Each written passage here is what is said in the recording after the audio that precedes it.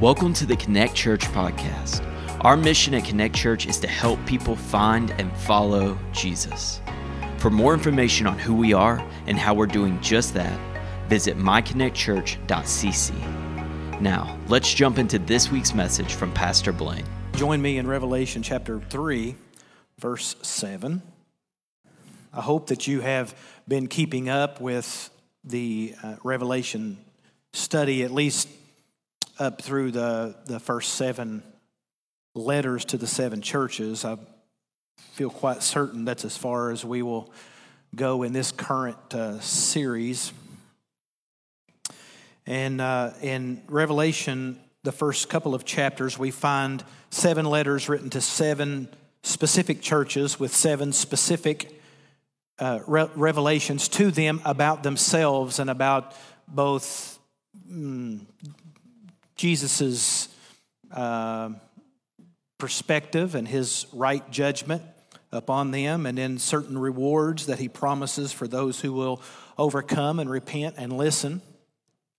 And Revelation is a very important book in understanding our current day as well, and understanding the expectations that God has for us, and how we are to live in our current age. So Jesus tells us in chapter 1, he is walking among the candle stands, the lamps, and as he is walking, he's always viewing and evaluating his church. And the churches are the candle stands, and then he gives these 7 letters, and these are circular letters beginning in Ephesus all the way to Laodicea. And if you look in the ancient time, there is this circular pattern, this postal route that these letters would have made themselves. Again, because I think it's important, he doesn't just write a letter to the church, he writes a letter to the church for all the churches to read. And I think that's important too, because he intends and preserves those letters for us to be able to read as well. So we are at letter number 6 today. To the church at Philadelphia, write. This is verse 7. The words of the Holy One, the true One, who has the key of David, who opens and no one will shut, who shuts and no one opens. I know your works. Behold, I have set before you an open door which no one is able to shut. I know that you have but little power, and you have kept my word and have not denied my name. Behold, I will make those of the synagogue of Satan, and that's not the first time that we read about the synagogue of Satan in these letters to the churches, who say that they are Jews, but are not, but lie. Behold, I will make them come and bow down before your feet, and they will learn that I have loved you. Because you have kept my word about patient endurance, I will keep you from the hour of trial that is coming on the whole world to try those who dwell on the earth. I am coming soon. Hold fast what you have, so that no one may seize your crown. The one who conquers, I will make him a pillar in the temple of my God. Neither shall he go out of it. And I will write on him the name of my God and the name of the city of my God, the New Jerusalem, which comes down from my God out of heaven, and my own new name. He who has an ear, let him hear what the Spirit says to the churches. It's important as we are reading someone else's letter to understand the context of what the writer is trying to get across. And so to the church at Philadelphia. Philadelphia is the youngest of all 7 cities. It's a few hundred years old by this time. It was founded as an outpost of the Greek Empire, pretty much, and it was an outlier, and its primary purpose in existing was to be a missionary outpost for Hellenism. Now, what I mean by that is, the Greeks had this understanding that one of the things that they wanted to do was not necessarily conquer the world, but to give the world Greek culture. They wanted the world to speak Greek, to have politics like the Greeks, to dress like the Greeks, to have democracy like the Greeks, to function and have creativity and to be able to think for themselves and have freedom for the whole world. And so Greek, especially Alexander the Great, was a huge proponent of this, took over lands just to give them his culture. And Philadelphia was one of these places that had been founded in the 200s BC. And it was founded by a man named Attalus II, whose father, Attalus the First, had founded Philadelphia. It didn't really have its proper name until Attalus the Second. His name actually was Attalus Philadelphus, which means brotherly love. Now, this guy is phenomenal. I won't go into all of the history. It's super rich how, kings and queens marry into each other all during those days. He's got quite a resume, though, of his own. But whenever his brother was the second born, he took over as the king of Pergamum. Now, Pergamum is the city. We've already talked about Pergamum. We're not going to talk about it anymore. But he's the king of Pergamum. And Attalus II is kind of just biding his time. And his brother was a great king. In fact, he was a king for 38 years. And Rome, though, didn't care for him that much. And they wanted Attalus II to be the king because he was more loyal to their politics. And so often they would offer him bribes and they would give him armies and they would say, all you have to do is to create a coup and we'll help you take your brother down and you can be the king of Pergamum. But Attalus II absolutely refused this. In fact, there was one time when his brother went off to war and they were attacked at war, supposedly even killed. And in order to preserve the honor, Attalus II became king. Actually married his brother's wife to preserve that line. That was what you did. And married her for a period of time. And then his brother came in home to Philadelphia and wasn't dead after all. Now, his brother, Attalus II, has already been the king for a little while and married to his sister-in-law. And so you know what Attalus II did? Took off the crown, handed it back to his brother, stepped back off the stage. And this was his undying loyalty to his brother, which gained him this is all of Pergamum, by the way, the illustrious nickname of Philadelphus. Philadelphus means phileo is love. Adelphos is brother. Put those words together. Philadelphia, the city of brotherly love. But originally his nickname was Philadelphus because he had an undying loyalty and love to his literal brother. Once he became the king of Pergamum, they created an outpost in this outlying region of Asia Minor, and they named it after Attalus II, Philadelphia. And their primary goal was to expand this kind of loyalty, this kind of to Greece, not to Rome, and to expand democracy to the rest of the world. Now, Philadelphia also was at a major trade route. It was the trade route from this Asia Minor area, which is modern-day Turkey, all the way to the east. There was this major road that ran all the way into the far reaches of China. And what they wanted to use Philadelphia for was to be a center hub before you stepped out into the nether regions who were barbarians. Go through Philadelphia, get a really good, healthy dose of Greek culture. And so what they did is they decided to build Philadelphia after Athens. And that became Philadelphia's kind of nomenclature. That's what everybody knew them for, was they are Little Athens. That's what they began to be known as. So everywhere you went, there were these Greek temples, these Greek cities, Greek streets, and all of the gods were represented there. Philadelphia was quite a little happening place. It wasn't a large city, again, is an outpost, but it had everything that Athens had, just really small. They had little fast food restaurants, not large ones. But they wanted to make sure everybody who lived there understood, ate, slept, drank Greek culture. Now, another thing about Philadelphia is they had a lot of earthquakes there. In fact, they would have these tremors, and everybody who lived in Philadelphia would immediately run far, far away because they didn't want these marble buildings to collapse on top of them, and they would come back, and all that would be left were just the pillars. In fact, you can go to a lot of places now, and you see the ruins of these Greek cities. What do you still typically still see standing? You see the pillars still standing there to the sky. Okay, so Philadelphia, that's a super quick, unfair history of the city itself, but it was kind of the banner flying and waving in proud history to Greece. So beginning in the second part of verse 7, when it says, the words of the Holy One, the true One, who has the key of David, who opens and no one will shut, shuts, no one will open. So this is the first letter to any of the churches that does not have a specific throwback to chapter 1 in all of Jesus's illustrious illustration of himself, I should say, in his explanation of who he is. We called it his resume there, I believe, several weeks ago.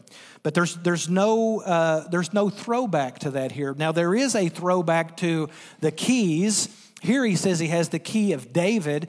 In chapter 1, it says he has the keys to death and Hades.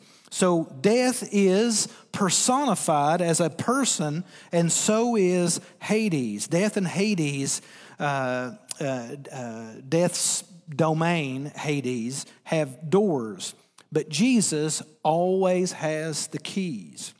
Now, I want to take just a moment and kind of dispel, not necessarily a rumor, but a really, really bad theology. There is this idea that when Jesus died on the cross for those 3 days that he was in before the resurrection, that we do believe, obviously, he descended into hell, but mostly it's important for us to understand that hell isn't the lake of fire. Hell was a place that all the dead went from all time. It was the Sheol in Hebrew, the grave in English. And so when Jesus died, he really, really did die. So this idea of him going into hell, there's this great cosmic battle where God steps into the fiery pit and starts wrestling Satan for the keys to death and to hell. It's bogus. It doesn't happen. Satan never has keys. I don't know where in the world this idea comes that Satan has ever had any power whatsoever. He is always on a very, very tight authority of God. And he does nothing, says nothing, acts in no way except under the control of God himself. Listen, Satan is not the opposite of God. God has no opposite. Satan is the opposite of a good angel. He is a bad angel, and God has complete sovereignty over him. So that Jesus has the keys to death and to hell shouldn't surprise us. He's always had the keys to death and to hell. He has never relinquished them. There is no battle in hell where Jesus works for 3 days and finally comes out victorious. It just doesn't happen. It's not in the scripture. Now, Satan wants you to think that Jesus came to hell, because that's what he wants you to think. But he's not there either. He is on the earth right now, roaring like a lion, seeking whom he may devour. Now, while he is under complete allow access to the kingdom of God in his hands. Now, do you want the key to the synagogue, or do you want a key to the kingdom? And that's what Jesus is saying is, don't sweat the synagogue stuff. You already have entrance into my kingdom. Your inability to be in the synagogue does not keep you from my presence. What a beautiful thought for these Christians who thought they were truly forfeiting everything spiritual and had a lot of confusion. They were Christians in an outpost city that was trying to bring Greek culture to the east. And I think what God is saying, what Jesus is saying here, is at this time, this was the biggest purpose on earth, was to bring Greek culture to the rest of the world. But what Jesus is saying is, but I have a higher purpose than that for you. Don't worry about trying to influence the synagogue. I'm going to use you to change the world. All right, so he is reminding the church at Philadelphia that he was is holy and true, the Holy One and the True One.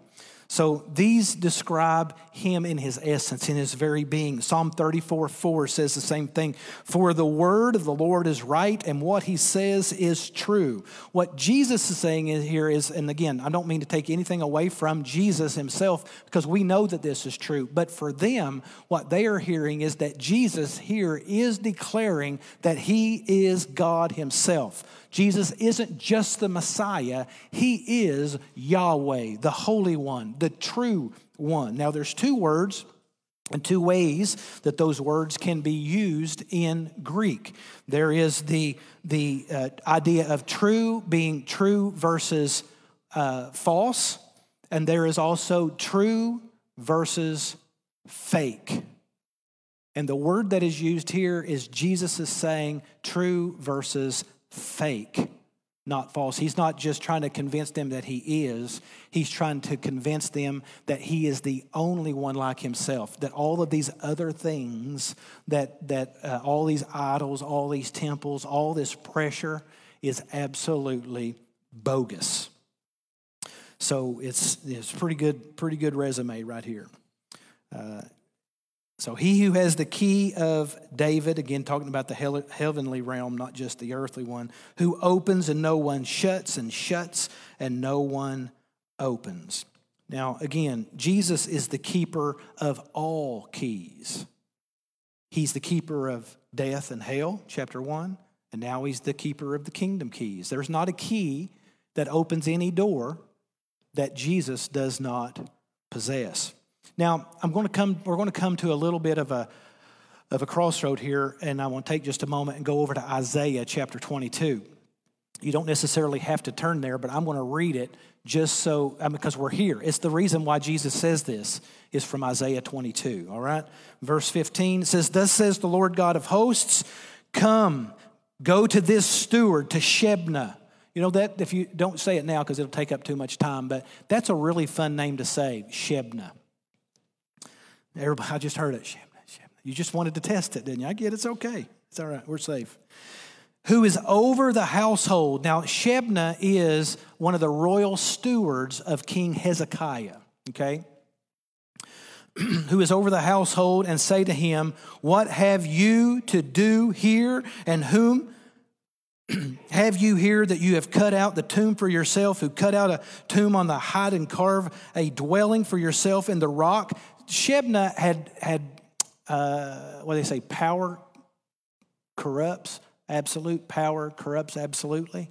That's what happened to Shebna. Pride went crazy, and he started treating himself as if he were the king. He started acting. He wanted the applause of people, and he wanted the respect of all the citizens of the kingdom. And he actually, well, we won't get into the whole story because I don't have time, but he started acting like he was the king to the citizens. Behold, this is verse 17, behold, the Lord will hurl you away violently. In Hebrew, it says, I will make you like a ball and throw you into the field. And I'll whip you around and throw you like a ball into wide land. There you shall die, and there shall be your glorious chariots, you shame of your master's house. Boy, how in the world would you like that on your resume? I will thrust you from your office, and you will be pulled down from your station. And in that day I will call my servant Eliakim, the son of Hilkiah, and I will clothe him with your robe, and will bind your sash on him, and will commit your authority to his hand. And he shall be a father to the inhabitants of Jerusalem and to the house of Judah. And I will place on his shoulder the key of the house of David. And he shall open, and none shall shut. And he shall shut, and none shall open. And I will fasten him like a peg in a secure place, and he will become a throne of honor to his father's house.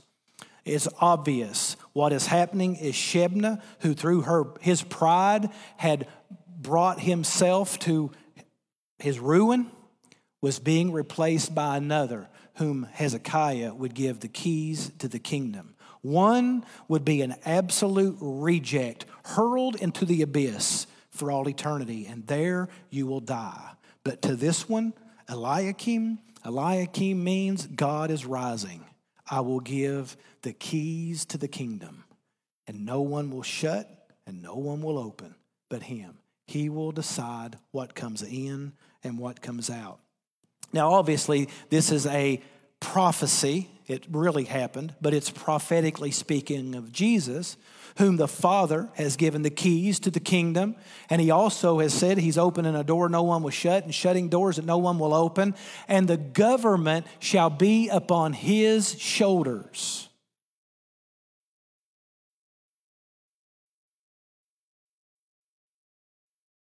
Here in Revelation chapter 3, Jesus is the holy and true one, who has the power to execute admittance into the kingdom, not of Jerusalem, but of God himself. And this is why it is so important when he tells Peter, who represents the church, not the Pope, when he says to Peter, I'm giving you the ability to use the keys as you see fit. And what you say will be bound on earth, will be bound in heaven. And whatever you loose on earth will be loosed in heaven. Now, he doesn't relinquish keys. He shares the authority of that with the church because we are his bride. And with that comes a level of trust. Now, he is the sovereign ruler of all things, and everything is within his kingdom. Amen? Everything is within the kingdom of God. Is there any area of any part of life, including your thoughts, that God is not in? Old Testament, New Testament continually tells us you cannot move away from God's authority. It is not possible. So what is there to fear?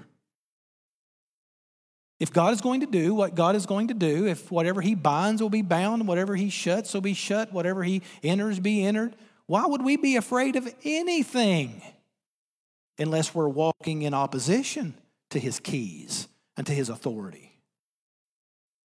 Whatever it may be, whatever fear you may have, whether it's relational, financial, whether it's some societal issue, whatever it might be, if it's a disease or if it's a virus, or why would we be afraid? Now, I'm not saying we shouldn't lose our common sense, but I am saying that we're going to trust in Jehovah God. He still has the keys. We're not waiting for some war to be had. Now, that's going to be really important as we continue to work through this letter. I just wonder, though, when it comes to the church today, people in the church, are we less convinced that God is sovereign? I mean, all we got to do is do what he says and honor his name with our lives. If that's the case, then whatever door he opens, we want to walk through. Whatever door he closes, we want to quickly close. So many times when God says no, he closes the door, he knows best. We keep pounding on the door and lamenting. Or we want a door to open that God says, no, it's not good for you. Or we want a door closed and we don't want to go through that. We give some excuse or some justification for not wanting to obey. He's either sovereign or he's not sovereign. He's either in control or he's not. He either knows you or he doesn't know you. So Jesus is expressing his power and authority to admit and exclude. Verse 8, I know your works. Behold, I have set before you an open door. Now listen, if it's an open door and no one can shut it, this isn't just a revelation that a door is open. This is a command of purpose and direction. There's a door open before you. You don't have to turn around and say, well, do you want me to walk through it? Well, it's open. Every other door around you is shut. I know you have but little power. That's not a great translation there. That's not in comparison. This seems like it's a comparison to weakness. It's not. They're a small congregation. But being small, the word is micro in Greek. You might have heard that before. It means little. But it doesn't mean weak. It just means little. So they're little, they're strong. They got little strength. They got little strength. I mean, they got strength in little boxes. And you've kept my word. You've not denied my name. So it's funny to me that the city of Philadelphia was to be a missionary outpost for Greek. But God is using the city of Philadelphia and giving them an open door to the rest of the world to be the missionary outpost of the gospel. I'm giving you the open door. This is the open door of evangelism. Paul talks about this a lot. In 1 Corinthians 16:9, he asks the church to pray for a great and effective door set before me. In 2 Corinthians chapter 2, verse 12, it says, he came to Troas, and God had set an effective door before me. Colossians chapter 4, verse 3 he tells the church there, again, asking him to pray for an open door. And all of these are always in regard to effective evangelizing and sharing the name of Jesus wherever they go. And so here in Revelation chapter 3, Jesus is telling the church, hey, I've given you an open door. What does that mean? Are there times when we don't have an open door? We say, well, a person can't come to faith unless the Holy Spirit, draws them. I think what the Lord is saying to the church is, I'm drawing them. What difference does it make if the Lord is drawing, if the church doesn't walk through the door?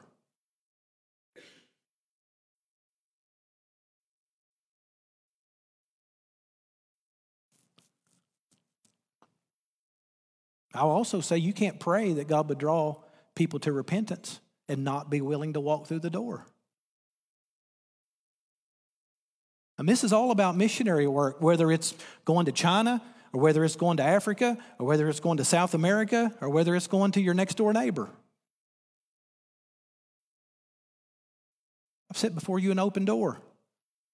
Who needs the door to be open? Does the person walking through the door need to be open, or do the people receiving the message from those coming through the door need the door to be open?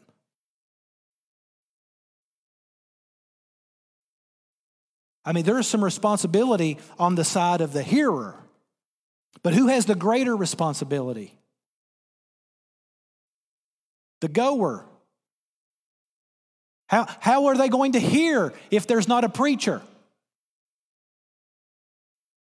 What if the rest of the world right now would say yes to Jesus, but we're too busy arguing over things that don't matter about eternity? How cold it is in here, or how hot it is in here, or how whatever it is in here, or all the things that we're distracted about in our everyday life. Meanwhile, the rest of the world is going to hell with an open door, but the church is sitting on its hands.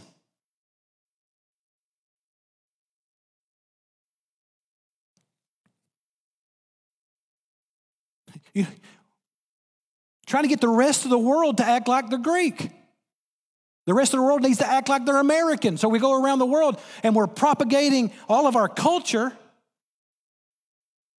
but not the gospel. It's getting harder and harder to find the gospel in the churches. God help us. Listen, you got to use his kingdom to reveal his kingdom. What does that mean? You can't just start spouting off truths. You got to use his kingdom to reveal his kingdom. What is his kingdom? His kingdom is already here. Faith, hope, love, goodness, gentleness, faithfulness, kindness, self-control. The gifts of the Spirit that God gives us that we continually neglect, talk ourselves out of, excuse away.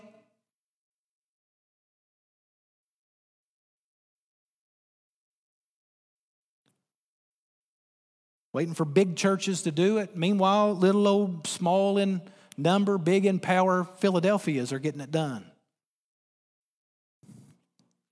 But you know what? You don't need to be a big church to be obedient. You don't need to be a big church to have a lot of power when you're empowered by the Holy Spirit. All you need is to walk through the door.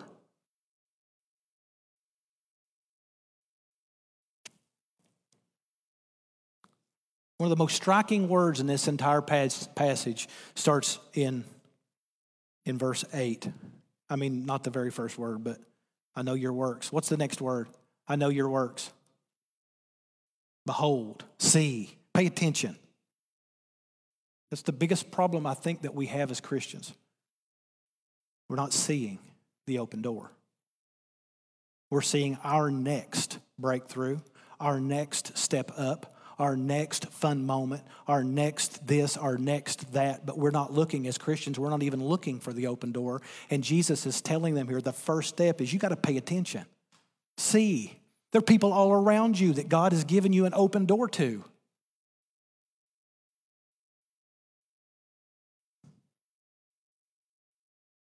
These are not, we call them divine appointments. No, they're just simple opportunities. They're around us every day. Maybe divine appointments, but every appointment can be a divine appointment. Every moment can be a divine appointment because God is constantly opening doors, but first you got to see. Notice, pay attention, behold, conversations, look for opportunities to bring Jesus up.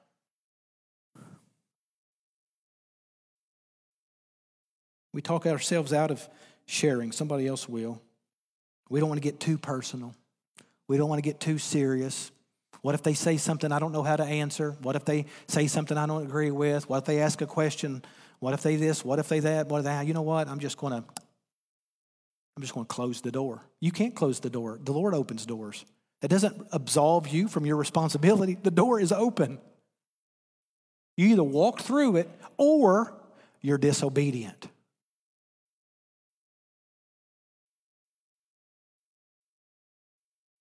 Some people are going, so this is something that, I don't mean this to sound harsh, but they were so jilted, disappointed that they couldn't go to the synagogue every week. What do? We can't go, the Jews won't let us go to the synagogue anymore. Some people are satisfied with just going to the synagogue every week. But Jesus opens a whole lot more than the synagogue. It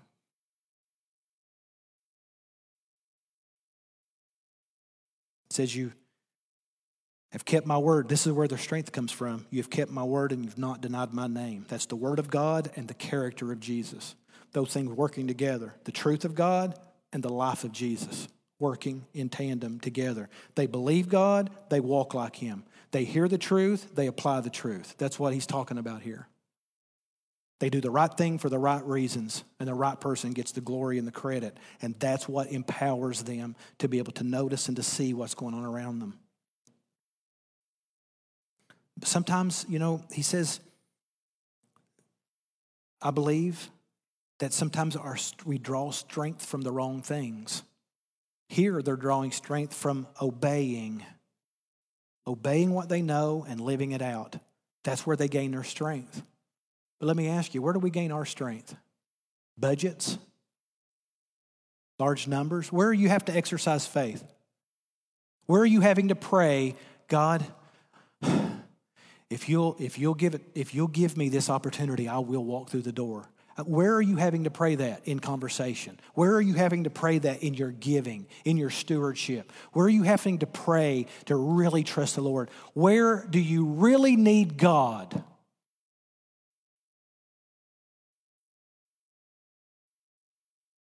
Where do you really need him? Where would you be completely lost without him? No, we go to church because we should. We don't worship like we're desperate for his presence. We sure don't read the Bible like we're desperate for his presence, where we're trying to strategize for his kingdom's sake. No, we just write checks, go to church. Man, you look around the rest of the world, and if you want to compare Christianity to the rest of the world, don't compare American Christianity to it, because it looks different here than it does everywhere else in the world. Where you see people weeping over their sin. where you see them torn apart because of their love for their neighbors, where you see them risking walking at night to be able to share the gospel so that they don't get caught and thrown in prison. You know, in China, when you ask a pastor where they went to seminary, they will tell you which prison they were in. And when they say, how long did you go to seminary, they mean, how long were you in prison? Because that's where you learn the most about God. There are no seminaries in China. You learn about God by spending time with Him. He teaches you. No, we just want to turn the radio on or turn on our podcast and let somebody else tell us what to think. Kept my word and not denied my name.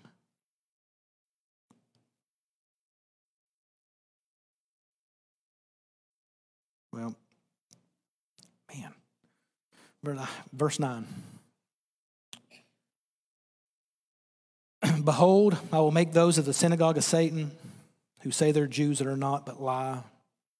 Make them come bow down before your feet, and they will learn I've loved you because you have kept my word about patient endurance, and I will keep you from the hour of trial that's coming on the whole world to try those who dwell on the earth. Make those of the synagogue of Satan. Now, we've heard this before, and so it's the same answer. They were just simply Jews. They weren't necessarily terrible people, but they were just devout Jews. And here's what a Jew looks like, and here's what a Jew believes. And what Jesus is saying is, who received the prophecies of the Messiah? The Jews. And out of Judah came the Lion of the tribe of Judah, Jesus himself. And when Jesus declared his messiahship to the world, it was the Jews who said, no, we don't believe it. But it was the Jews that should have said yes. And so if there is a person who calls themselves a Jew and rejects Jesus, they are the synagogue of Satan, and they are liars. Don't call yourself a Jew if you reject the Messiah. That's what Jesus is saying. Well, they act like they know me. They don't know me. They are not another option. They are not good religious people. They're the synagogue of Satan. They're liars. Why would you try to be a part of that? I'm going to make them come. You keep holding fast what you've got, and one of these days you're going to see those Jews bowing at your feet. Now, that makes me kind of uncomfortable, so I dug into that a little bit. And over in Scripture, Paul talks about this a lot, people bowing low and worshiping God, but in the presence of the believers. So that's all. He's not saying you're not going to worship them. Some translations even say and worship at your feet like they're worshiping the person. No. They're worshiping Jesus, and because they see Jesus in you, that's the thing that they're going to know that Jesus loved them.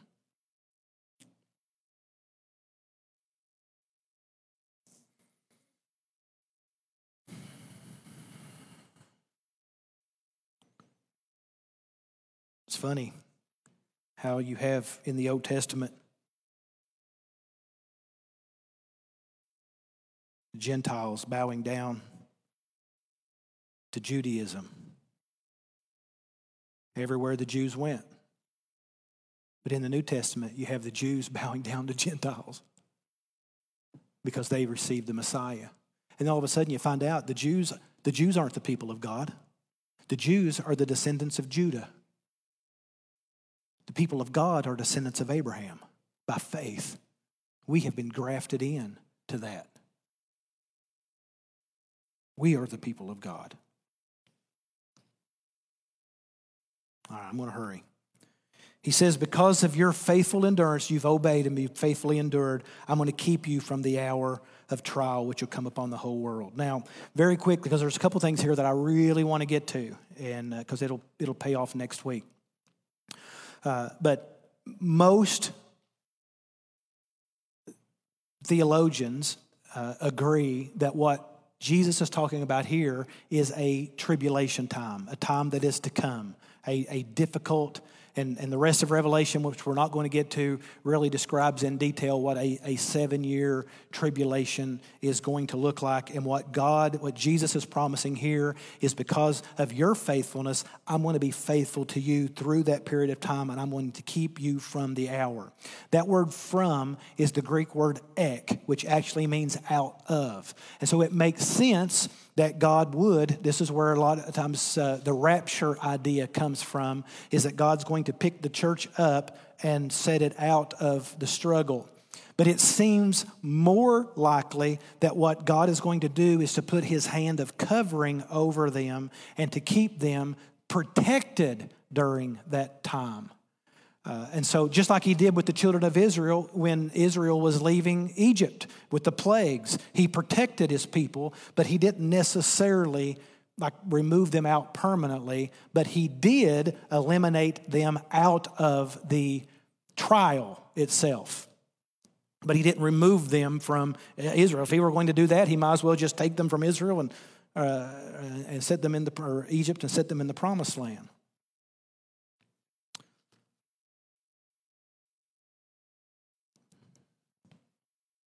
But there is a time coming where there's going to be a trial, not just in Philadelphia. There's going to be a difficult worldwide calamity that's going to last, and it's going to, the whole world will experience it. And God's people will be protected. Regardless, this isn't going to be a debate on the rapture or not. I don't even know what I think about that, to be honest. Depends on where I'm reading at the time. When I see it, and when I don't, I don't. It doesn't matter. The point of this passage is God protects his people always, especially for those that are faithful to him. Now, there is a very great likelihood, and I've not spoken about it until today, that all of the 7 letters were written, 7 literal letters to 7 specific churches in Asia Minor in a circular postal route. While that is absolutely true, I'm certain of that, there's also a likelihood that there's another play, that he's writing about the church of all generations. Let me explain. The church age began with the church at Ephesus. It started somewhere in the mid-30s AD, and it moves itself all the way up into about 100 AD at the writing of this. So the Ephesian church is the first 70 years of the church age. This was the evangelization of the world. In fact, there's several times when Paul writes that the whole earth had learned about the gospel of Jesus Christ during that time. Everywhere you looked, you saw people being sent into the uttermost parts of the world to declare the gospel to them. During those first years, there was churches multiplying rapidly, thousands and thousands, and the influence was growing incrementally during that time, up until the time of severe persecution, which really started in the mid-50s, but just right around AD 100, you started seeing the Roman Colosseums filled with lions, and you seen, pikes with Christians hanging on them, and Nero's hanging gardens where they would strip Christians of their skin and light them on fire, and that was the light of his night. Listening to them, anguish brought him joy. Just crazy things that was going on to the church during the next 300 years of persecution. When Constantine, and this would be the church of Smyrna, which I told you before is myrrh is where that word comes from. It's embalming fluid. And during that period of time, it is a great time of persecution. And if you go back and read all the things that Jesus said to Smyrna, it was pretty much, hang on, it's going to keep getting worse. But you just keep persevering, and it certainly did over and over. Until Constantine, around 312, declared that Christianity was going to be the religion of the Roman Empire. Yes, no more persecution. And you had this marrying of, and this is probably, anyway, the worst is Pergamum, the letter to Pergamum. This marrying of the church with the government. And it all becomes kind of mingled in together. It's during this time that the government started making allowances to Christians, and you didn't have the Scripture anymore. The Scripture wasn't quoted very often. It was just pretty much Rome says, therefore God says, and they established popes to speak on behalf of God, and who had never read the Scripture, by the way, and they started worshiping saints, and they started worshiping angels, and they even invented this idea of purgatory. You know what? Live however you want to live. You just pay the consequences for a little while. And if you have enough money, you can buy your way out of sin. No problem. It's great. Jezebel, Pergamum. Anytime the government and Christianity tries to come together, I'm telling you, that is major, major trouble. And that's where we are, honestly. That's where we are right now. Kind of. Thyatira was next. That begins in 607 when Boniface was the pope. And this in history is called the Dark Ages. There was no church. You couldn't tell Christianity from Eastern mysticism. It all was the same thing. No one knew anything. That's when they started selling indulgences. Started inventing ways for people to give extra money for your sin. And if you got a great-great-great-grandparent, maybe in purgatory, you can buy their way out too. Sardis. Sardis would be from 1520 till the mid-1700s. That's what we would call the Reformation. The Reformation is where, rather than trying to redeem the church, some of the church just fractured off and created its own thing, but left this void. You have the appearance that you're alive, but you are really dead. Which brings us to this age, mid-1700s to probably present day. I don't know. We don't know yet. But it's the modern missionary movement where the Christians, the people of God all over the world, become an outpost for the gospel. It's in the mid-1700s when Hudson Taylor finally said, I'll go to China. Those people got to hear the news. And all of the church said, if God wants China to be saved, he'll save them without you. But there was a shift in the 1700s that gave birth to the church at Philadelphia. Next week, we'll talk about what comes next. I'm not sure we're not already in it. But one generation gives birth to the next generation throughout these letters to the churches. The next transition to another is brought on by a test to test the whole world. That's how one of the ways we're going to know. And I grew up hearing about all of that. You hear about the mark of the beast, and you hear about an antichrist, and you hear about this one world system and global economy, and you see all of the wars and pestilences, and you grow up, you're scared to death. And I'm telling you, here we are living in it, and I can see it from here. We're being conditioned as a world to accept whatever we're fed. To test those who dwell on the earth. Now, this is where I'm going to close. The test is directed not toward the people of God, but toward those who dwell on the earth. This phrase, those who dwell on the earth, is found 9 times in the book of Revelation. 9 times. Every time it's in reference to unbelievers, unsaved people. And the reason that is so important is because there's other places, Ephesians chapter 2, verse 6, for instance, and there's another place in Colossians chapter 3, verse 3, where it says that we do not dwell on the earth. We are citizens of the kingdom of God. So we are not earth dwellers. We're already in the kingdom. People who dwell on the earth are not believers. So this test to those who dwell on the earth is to those who do not trust Jesus Christ. And that's what I want to tell us who are already in the kingdom of God, is we need to make sure that we hold fast, as Jesus tells us to. Hold fast to what you have. What do they have? They have evangelistic opportunity. They have a reliance upon God. They have faithfulness to Jesus Christ. And he says, and think about that. Evangelism, reliability, or reliance, and faithfulness. That's pretty simple. I mean, that's what he tells the churches to be. Evangelists, make disciples, rely on his power, and be faithful. Isn't it funny how it's the simple things, not our hierarchy and our structures and our budgets and our plans and our programs and all of our events, all of our numbers, all of our metrics.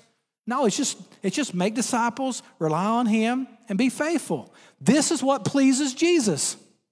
Hold fast, and I will preserve you through difficulty. But difficulty's coming because I have to test the earth dwellers. But if you will persevere, you're going to be a pillar. You're going to be a pillar. And on that pillar, there's going to be 3 names. The name of God. You go to any of those Greek cities and you'll see the pillars and, they got the God's names on them, right? Oh, I don't want those God's name on my pillar, but he's going to use me as a pillar. And when the earth is shaken, there's going to be things that stand. What's going to stand when the earth is shaken? The pillar. But on the name of that pillar, it's going to be my face with God's name, New Jerusalem, the holy city of God, and whatever new name Jesus has. And we'll stand. But you got to make disciples. And you got to rely on his power. And you got to stay faithful to his open door, not to your convenience and comfort. To the church at Philadelphia, I write, let he who has an ear to hear, let him hear what the Spirit says to the church. Do not get comfortable with the synagogue. There is a bigger purpose.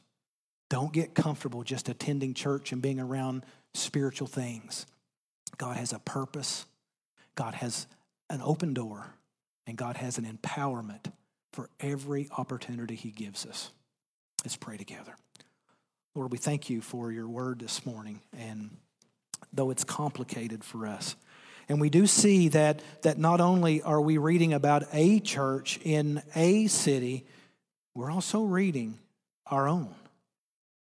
For you have written to the church at Connect, the letter to the church at Philadelphia. And I pray that we too would hear your word and rightly apply it. I pray that our hearts would be broken and we would learn how to risk and we would learn how to be desperate. Lord, we have come through the age of missionaries, and I pray that we're still in it. I pray that you still use us for that. But I am terrified that we've already turned the page to Laodicea. So I pray, Lord, that you would continue to use us in that gap. Use us at work, use us at school, use us in our neighborhoods, and use us at church. Lord, may we hold fast to things that we have been given. May we see clearly that you have set before us an open door to declare your excellencies. Help us to repent. Help us to repent. Give us hearts of repentance. In Jesus' name I pray. Amen. Will you stand with me, please?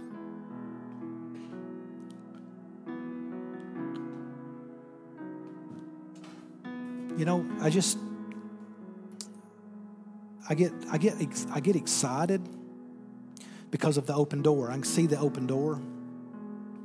And I see the opportunities. I've experienced the empowerment of the Lord, and I know many of you have, and all the opportunity. I mean, it's just like He's given us every opportunity, and we're our own problem. And He tells us, and we read it earlier. I didn't read it just now, but He says you better hold fast so that you don't somebody don't take your crown.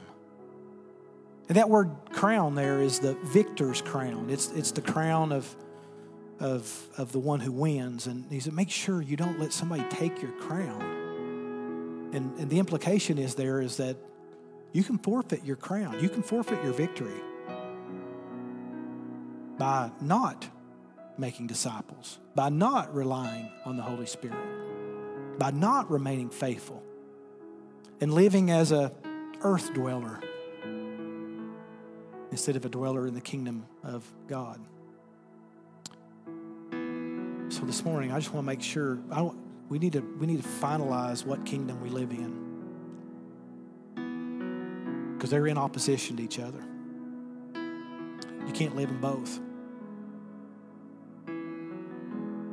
So I want you to join me that in praying that God would give us hearts of repentance, that He would give us a softening that would free us up to enjoy the open door and not see it as a drudgery or something that would create fear. And I want, church, I'd like for us just to pray that God would give us brokenness.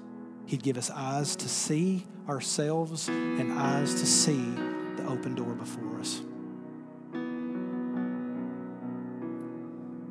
Lord, we just ask in the stillness of this moment that these words would be more than a song. They just be a prayer. Lord, we do need you. I pray that the veil would be off our eyes. I pray that the burden would be off our back. We just pray that Lord, you would just keep us focused. Help us to focus on the simple things in our own life. Help us to focus on the simple things in our church. And I pray that we would continue to be missionaries as we go throughout our day. That trickle-out effect would impact the world around us. For your glory, Lord, and not ours. We ask that you would forgive us. Pray that you give us clear eyes. In Jesus' name we pray. Amen. If you need help finding or taking your next step, send us a message at hello@myconnectchurch.cc.